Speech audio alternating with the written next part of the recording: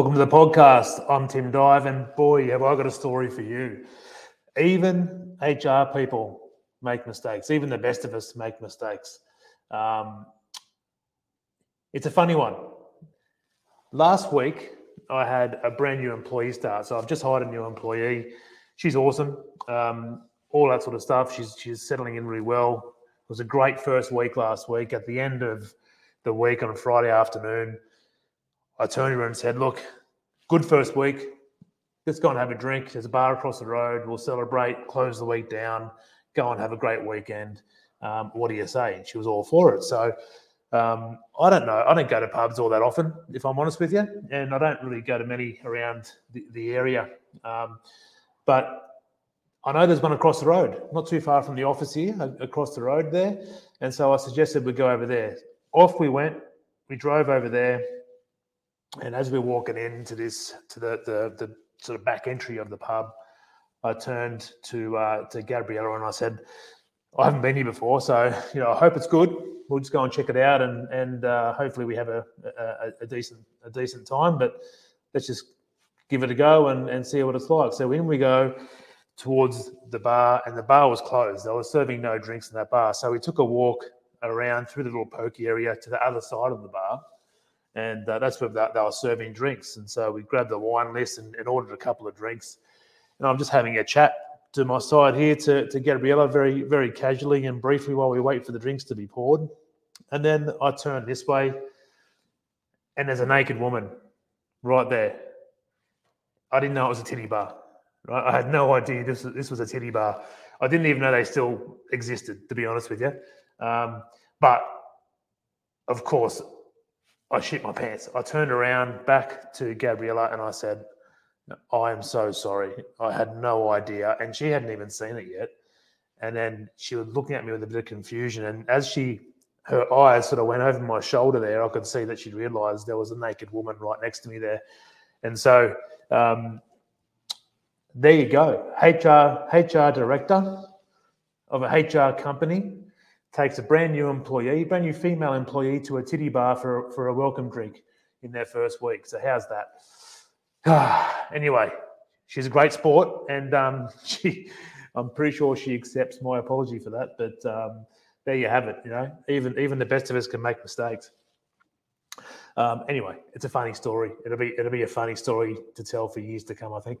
Look, I think there's a lot of reasons to talk about company structures and contractors and how businesses are modelling themselves and setting themselves up with all these different employment law changes happening, because it's a very interesting one.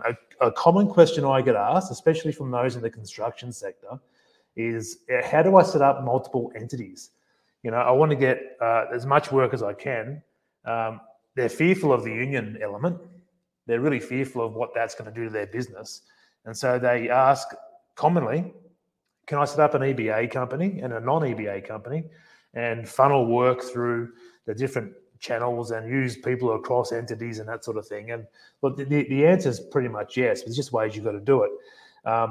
In the light of same job, same pay legislation coming up and further amendments from the government coming up this year, they're going to be targeting contractors, labour hire, contractors, and even if you believe the business community, it's going to extend to genuine service contractors as well. Although they're trying now to get these laws carved out, or the genuine service contractors carved out of the legislative updates that the Labor government and the unions will push through. All that's very confusing. So I think it's probably best and easier to talk about how businesses use company structures. And a great example is how they utilise company structures, joint ventures, and separate entities with enterprise agreements, and then create another company internally as a labour hire company that has no coverage from those enterprise agreements, which is what the unions and the Labor government are all upset about. And we can use BHP Billiton as the example. Luckily, I used to work for that business, and so I've got intimate knowledge of how one part of their business was set up, and we can use that as a great example. And look, this is all public knowledge. I'm not sharing any confidential information here or anything like that, and nor would I. But it was a long time ago that I worked for that business, and who knows, it could have changed now. But other businesses do this a lot. So let's use them as an example, right? Because BHP Billiton is under fire for numerous reasons right now. The unions always target that business. They're a big top-tier business, and unions love those guys because they can get big numbers, big union membership numbers in there and cause some havoc and get some control.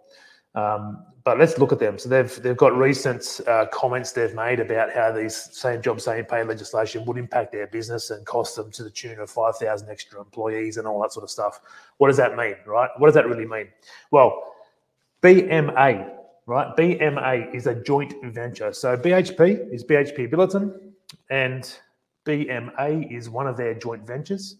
And that joint venture is between BHP Billiton and Mitsubishi, Mitsubishi Coal, or whatever their title is. So it's the BHP Billiton Mitsubishi Alliance. That's BMA, right? They're situated, headquartered in Brisbane. They have just coal mines. Let's say, for argument's sake, they've got 7 coal mines. I think that's what they had back then when I was there. So what you've got here, you've got 2 companies and a third being the joint venture. Now, this joint venture essentially owns, 7 other companies. Those or assets, let's call them assets. Those coal mines in the Bowen Basin in Queensland producing coal are the joint venture's assets. Now, those assets are set up as their own companies as well. So you've got 7 more companies set up now, right? And each of the, so that essentially means that each of those assets is its own profit and loss center. Now, those 7 assets, those companies, those coal mines, they've got their own enterprise agreements for each one, right? So let's recap that. You've got 2 companies who create a third as a joint venture. That third company now has 7 other companies that it's controlling. And each of those companies has enterprise bargaining agreements specific to those companies themselves. So there's multiple layers there, right? Now, those enterprise agreements cover the coal mine workers at those coal mines. Speaking from experience from the 2 operations that I was based at, the CFMEU and the ETU and essentially they form a single bargaining unit, the SBU they were referred to. These unions would negotiate the enterprise agreements and renegotiate them and that sort of thing. They got so entrenched in that business that even if you're recruiting somebody into that business, the enterprise agreement said the union had to be in a room. And that meant, from an HR perspective, we had to train union members on how to interview, what was illegal to ask, all that sort of stuff. But essentially, they were controlling as much as they possibly could how that operation worked, what decisions it made. They were that embedded into the operations of those businesses that essentially the JV, the owner of those businesses, couldn't make any decisions on their own. Now, BHP Billiton has created an internal labour hire company. There's another company, right? So now we've got BHP Billiton, we've got the Mitsubishi, we've got the joint venture, the BMA, the BHP Billiton Mitsubishi Alliance. We've got the 7 coal mines who are their own companies and 7 enterprise agreements. Now we've got another one right in the middle, a company that employs people and sends them out work to coal mines to work. Now, I'm not saying this is how BHP Billiton operate today. I don't know, but this is an explanation of how this type of model is utilised and why the unions are being and the government is being so aggressive against it. The creation of that central labour hire company by BHP Billiton. What that allows that business now to do is to mobilise workers where they see fit. Okay, that entity charges the other entity the labour hire fees, so the internal movement of money is a far better taxation benefit to the business. It gets taxation benefits for that. I wouldn't necessarily say it's a loophole. It's just a smarter way to do it. Okay, so that central business now allows BHP Billiton to have no need to talk to unions, to involve unions in hiring decisions, to have unions control hiring processes and onboarding processes and all that sort of stuff, and also affect the mindset to a degree of those workers. And that business, BHP Billiton, can now use those same workers across all 7 assets, okay, freely. It can't with the other assets. The enterprise agreements that cover those other companies, those other coal mining assets that employs all those coal mine workers, they're stuck at those assets, okay?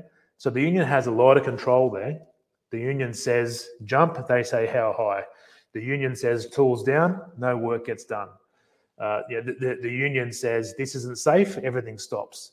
The union says there's no Milo left in the tin. We're striking until Milo comes. Essentially, that's a real thing that happened once too. So, you can see the benefit of a business to avoid all that. 30, 40 years of unions creeping in and getting more and more control over those companies and how they operate. Of course, BHP is going to create a labour hire business. Of course they are. They've got no control over their business. So,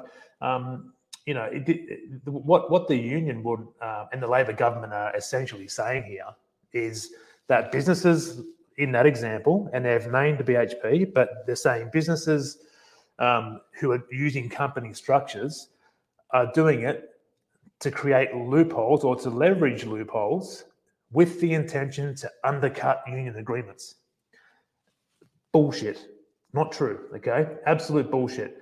The union is just so difficult to work with and cause so many problems and have zero commercial thought or aspects to their influence.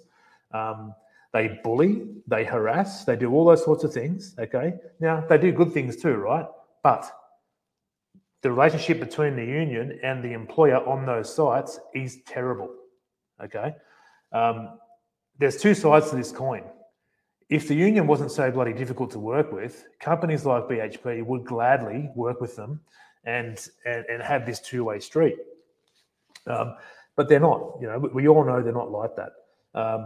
So, of course, they're going to set that up. But look, that hopefully explains a little bit about company structures, they're legal, how they're legally set up and established, and how businesses might see them as opportunities to be able to get some more profit margin or some easier operations or whatever it is that they're trying to seek, and get companies back under their control, get performance back under their control.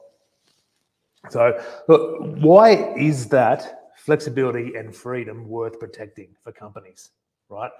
The union will have you believe, and the Labor government will have you believe, that companies are doing this, like I said before, to look at or find loopholes, leverage loopholes, and undercut unions, or essentially underpay workers, is what they're saying.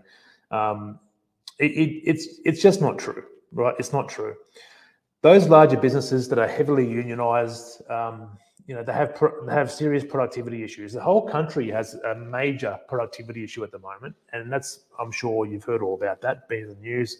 I've spoken about it a couple of times, and the Labor government and the ACTU and all their friends aren't helping. But for a business that has shareholders, and let's not forget, BHP Billiton's shareholders are pensioners, mums and dads. There's millions and millions of them in Australia that are relying on BHP Billiton's performance and productivity and profit margins in their share portfolios in order to be able to retire, their superannuation, all those things. So it's not fat cats at the top pocketing all the money. That doesn't exist, right? Yes, there are some executives that get paid really well, but you know what? There are truck drivers getting paid 150 grand a year as well, and working week on, week off. The wealth does get split pretty well, right? So it's important that we let these businesses be productive and find opportunities to be more productive, to bring more profit back to shareholders, to put more money back into Australian pockets and to help people retire. And that money goes back into the markets as well. So this attack on labour hire from the ACTU and the government is dangerous on a far-reaching scale. And I don't think people truly understand that. It's really easy for people to look at a company and think they're evil and think that they're making so much money and so many profits, and they should be just paying all that to tax so the government can get it. And that's the government's view often too. So, I don't know why we will support the government getting more of our money through tax. I think Kerry Packer said it, that they don't do a bloody good job of spending it. So why should we give them more money? Commercial, productive companies invest more in countries, and that investment goes into the people's pockets at the end of the day. That's my honest view. Of course, there are bad actors and that sort of thing, but there's bad actors everywhere in every case, and I think the government does a far worse job of looking after people from a financial perspective than capitalist companies do. So that's just a view. That's just a view. Other companies do this as well. I've worked for other businesses where they've had other joint ventures and internal labour hire businesses. This isn't something that's new. It's been around for a while, and it's something that works, and that's why they do it.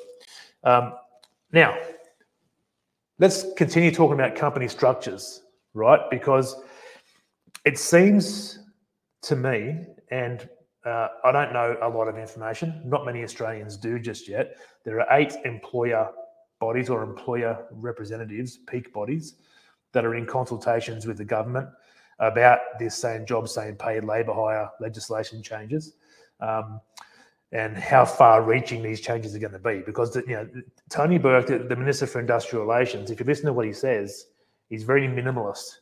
He's saying, don't worry about it. All this is going to do is genuine labour hire people are going to get more money. That's all this is. It's just not true, right? It's the knock-on effect of legislation change is far-reaching, and it goes way beyond that. Now, if you're a contractor right now and your arrangements, your commercial agreements with your clients are such that essentially you're providing labour, and you might be charging for labour and that sort of thing, there's a good chance that you might fall into this same job, same pay legislation and be restricted by the law and have your costs driven right up. Okay, the service contractor, the genuine service contractor arrangements, the business community that have been part of these consultations so far are saying they're trying to carve those out. So what does that mean? Let's say, for example, you've got a cleaning contractor, okay, and that cleaning contractor looks after a coal processing plant on a site, or a big construction site, or a big shopping centre, or whatever it is, right? And if that business has that scope of work given to them, and they have the responsibility for supervision of the work being performed, that's sounding like that's going to be a key differentiator, and that might be allowable or exempt from the conditions of the same job, same pay legislation that's going to come out.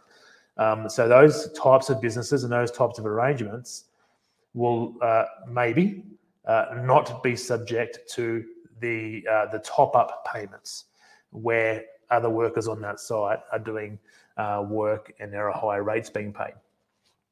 So, now let's consider that. Let's park that for a second, okay? Because we don't know if that's true. But what we know is that the business community is calling the consultations with the government an absolute sham.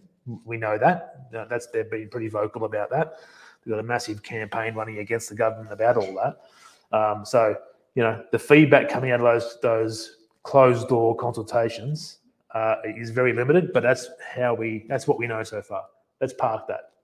A couple of years ago, the High Court made a determination on sham contracting, and that's changed the way that sham contracting works. Now, sham contracting is when an employer tells an employee essentially, go get an ABN number.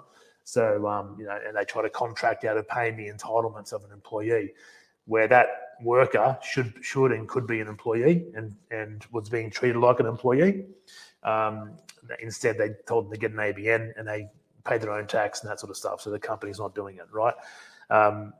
So there still is sham contracting, but what the higher court decisions have now determined, and this has also been backed up by Fair Work Commission decisions as well, so it's now embedded, is that if you have a contract with any person who has an ABN, who has an ACN or whatever it is, and the contract itself is robust enough that it covers all the relationship terms and it's clear, it's not ambiguous, and it's a contract, that person's a contractor, okay?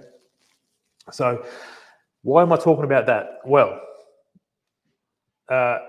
employers who are worried about employee numbers because it's going to bring them into coverage of multi-employer bargaining and all these other things that the government's also made amendments to. They wouldn't be blamed, or I wouldn't blame them for now going to a full contractor workforce, because that's easier. There's no extra cost. There's no extra cost for it. You still got to pay what the market's paying people. So there's no extra cost to it, really. There's no extra risk, especially in industries like construction, for example, because there's an ebb and flow nature of that work. You're not really, trying to. Of course, you're trying to retain people, but your business productivity and success isn't reliant on, long-term retention. Businesses like that wouldn't be blamed right now for just making their workforces contractors. So let's go back to the same job, same pay stuff, and why they're talking about contractors and service contractors and trying to carve out pieces of contractors that shouldn't be touched by the same job, same pay law. And I've been saying this for a while now, but I'm certain that the same job, same pay legislation, look, it doesn't affect that many Australian workers, right? Employees, there's not that many of them that are on labour hire arrangements. I think Australian Industry Group, AI Group, did release some stats from the ABS. It's about 140,000 workers or something like that, and about 15 to 17,000 of those may be working where there's an EBA. So there's a very, very small number of employees who would actually be affected by this law.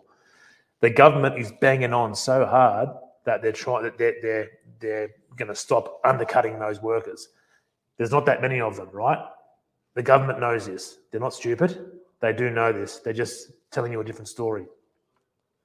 So why do same job, same pay and have such uproar about it and drag in business communities and consultations and media and all this sort of stuff, right? The ACTU, which is the Australian Council of Trade Unions, and all their friends, the CFMEU, the ETU, and all those guys, they absolutely want to use this to control the gig workers and to control independent contractors, okay, and casual workers, casual workforces, labour hire, independent contractors, gig workers. They hate it. They absolutely hate it. So they're using this same job, same pay as a bit of a tool to, I suppose, an attempt, and this is a big call for me to make, but I'll make it, probably an attempt to wind back the High Court's decisions about contractors. This piece of legislation will now drag them back into the fight. So, this is why it's important that we all know what's going on. We all know what legislation means and what updates and amendments will actually mean to the wider business community and workers and that sort of thing. Labour hire creates productivity. Casual work creates productivity. Independent contracting creates productivity. Gig workers create productivity. All those arrangements give people the freedoms that they want and ask for in their workplaces, to handle their own personal lives. You speak to workers in construction; they want to be contractors. You try and give them a permanent job. They don't want it. They want to be a contractor. They want to be in control of their own destiny. They want to charge their own rates. They want to work when they want to work. They want to take on jobs they want to take on or not. And the Labor government and unions are just well and truly out of touch with those people, and in reality. Look, so that's a good explanation, I think, anyway, of why it's important to understand and argue for what you believe in, because these productivity issues we've got, inflation issues we've got, all that sort of stuff. Unemployment's really low. All these issues and factors that impact our cost of living and our well-being and our future and our how well we can live our lives. This is all going to be impacted by Labor's workplace law amendments. Industrial relations affects everything. Another interesting piece of information that I read this morning, and it's been going on for a couple of years now, but the CFMEU, and again, I know I mentioned this particular union quite a bit, but anyone who works in my field does, because they're so militant and aggressive, and they're just known for that. But for a couple of years now, there's been internal struggles with that union. Those who don't know, it became a bit of a super union a few years back when it merged. It became the CFMMEU. So it became a really large, powerful union, and the most powerful that Australia's probably ever had and probably ever will have. But internal fighting as normal. You grow too fast, you do it silly in a silly way. You don't have the stakeholders all on board with how you're growing and that sort of thing. Just like any company, you're going to have infighting and splitting and division and mistrust and all that sort of stuff. And that's the case for the CFMEU. So for a couple of years now, the mining and energy factors of that union have been pretty unhappy. And they've been unhappy with John Setka, who's taken leadership of the union. He's from the construction side of things, and he's done some very questionable stuff, questionable decisions, favoritism, and all that sort of stuff. That's the allegations, anyway. And the mining and energy faction of that union have voted now. It was something like a 96% vote to exit and leave the CFMEU. So that they will now put an application into the federal court, I believe, and the court will make a decision on that, on how that separation happens. And why does the court have to make a decision on that? Well, the mining and energy faction of that union own about $100 million worth of assets, and they're by far the wealthiest faction of that large union. That's a big blow to the CFMEU. That they spruik, we're so big, we're so powerful, we've got all the power to make change and to support you and that sort of thing. And they don't anymore. And what's more, the manufacturing side of that union is also seeking to leave it as well. So that's going to be a very interesting couple of years for the CFMEU. That I've got clients all over the country who have been reporting pretty aggressive tactics by that union. And maybe the splitting and division of the union, the splitting up of it, will actually help to temper that a little bit. We can only hope, I suppose. Look, I might leave it there. That's a healthy update, I think. As always, go over to www.workplaceas.com. There's other podcasts there. There's employee management tools you can download for free. There's advice. There's legal updates that you can get. You can subscribe to, and you can also book consultations at the website there as well. So get over there, check it out. Get in touch. Let us know what you want us to talk about. I'm happy to talk about particular topics that affect businesses. And as always, keep a tight workplace, and we'll talk again soon.